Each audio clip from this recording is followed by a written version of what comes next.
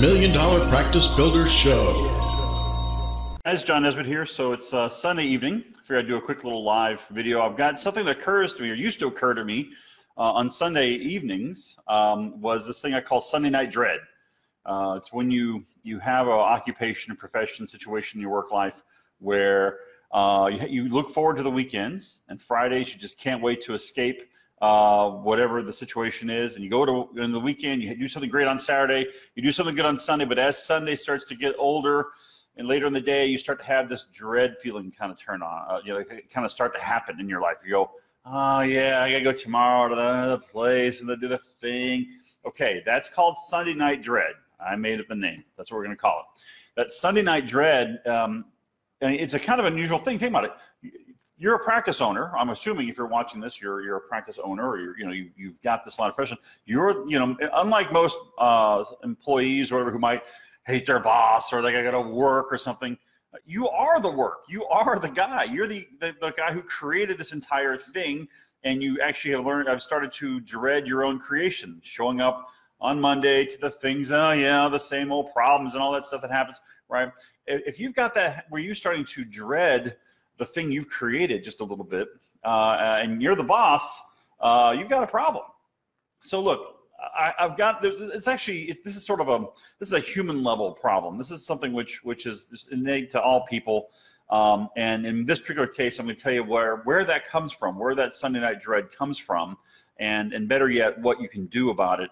Because so what if you know what causes it? Can you fix it so that you can be more enthusiastic and like a real go-getter? And you see these Grant Cardone guys and these super enthusiastic mega entrepreneur guys, and they just seem to love what they do, and they work 24 hours a day, and they just can't get back to work. They don't ever seem to have Sunday night dread. They never seem to have a point where they go, oh, this kind of sucks. Okay, so I'm going to get into it here. So it's one of two things happening. We're going to cover the first one, the least likely one I'm going to cover first. That is that you're not working on your own personal purpose line. That it's something you just, you don't really like doing this, right? It's not for you. It's not your favorite line of work. You'd rather be doing, something else, some other line of work, right? You're kind of gang pressed into this line of work. And maybe some of you guys ended up that way. You went into school, got trained to heal people, and it really wasn't your idea. Maybe it was dad's idea or mom's idea, and you sort of went along with it. Now you're sort of stuck because now you've been trained to do this one thing, and you're sort of stuck in that business, right? All right.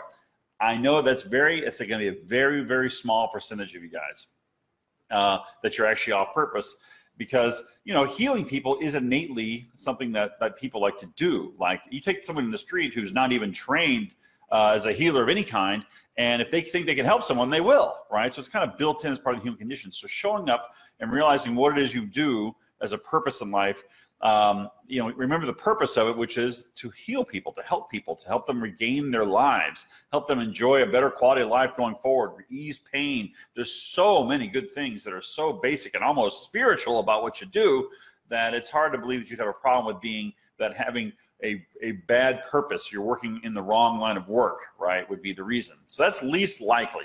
If that's your problem, you need to actually go back and rediscover what it is you like about doing this line of work. What do you like? What are your favorite success stories? What's the greatest results that you like to see and get with people? Not a dollars and cents thing, because it's funny. You get into a business and most people just love that one part where you just do the thing, right? I just do the doctoring. But there's so many other parts, finance and marketing, yada, yada, administration, hiring and training, and all that crapola that gets in the way of doing the thing you like to do. Well, go back to that and find that one thing. Okay, remind yourself of what it is. All this other crapola has to be done. This administrative stuff has to be done. Otherwise, the thing doesn't happen.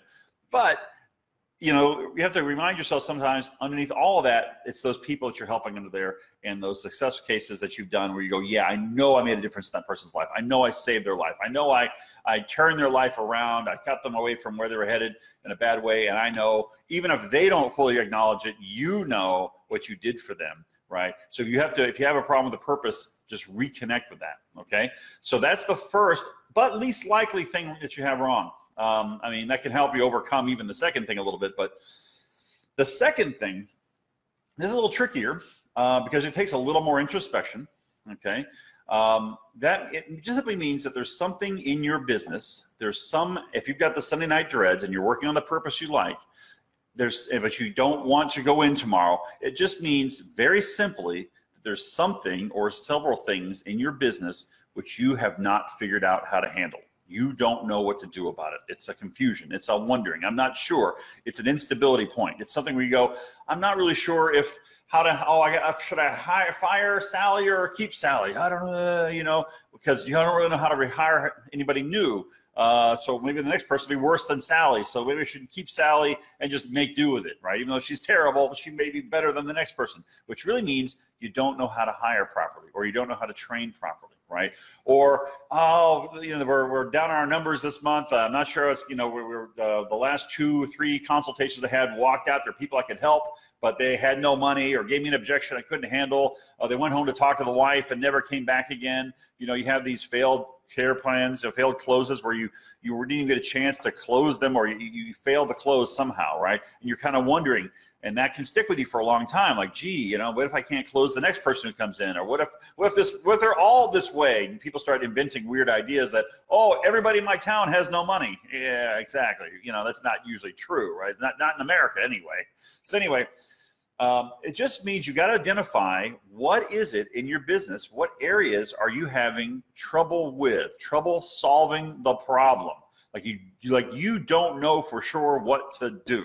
And I'm going to tell you quite a few things. If you look at any organization, there are 21 different distinct activities: finance, marketing, delivery, quality control, training, hiring. I mean, there's umpteen things that you can do that are all part of it, right? Odds are you're really good at probably the delivery part, the part where you actually deliver the care and get a result. And you're probably pretty good at quality control. If something goes wrong in the delivery part, you know how to fix that. But what's gonna hurt you, what's gonna make you hate going to work are the other ones. The ones that aren't as sexy or fun. Oh, if your accounting is bad and you don't really know what your account receivables are, or the insurance companies are owning you because you don't get your documentation ready, or whatever could be wrong, right? You actually have to the first step in handling this, the first step is to identify those areas that you suck in. Everybody's got their strengths and weaknesses. Pick those weaknesses and identify them. Say, you know what, the part that I wish I would wave a magic wand and fix, I wish I had someone who could do this billing right for me. I wish I had someone who could train somebody. I wish I had a good sales closing process that worked more often than not, that I knew would work, right?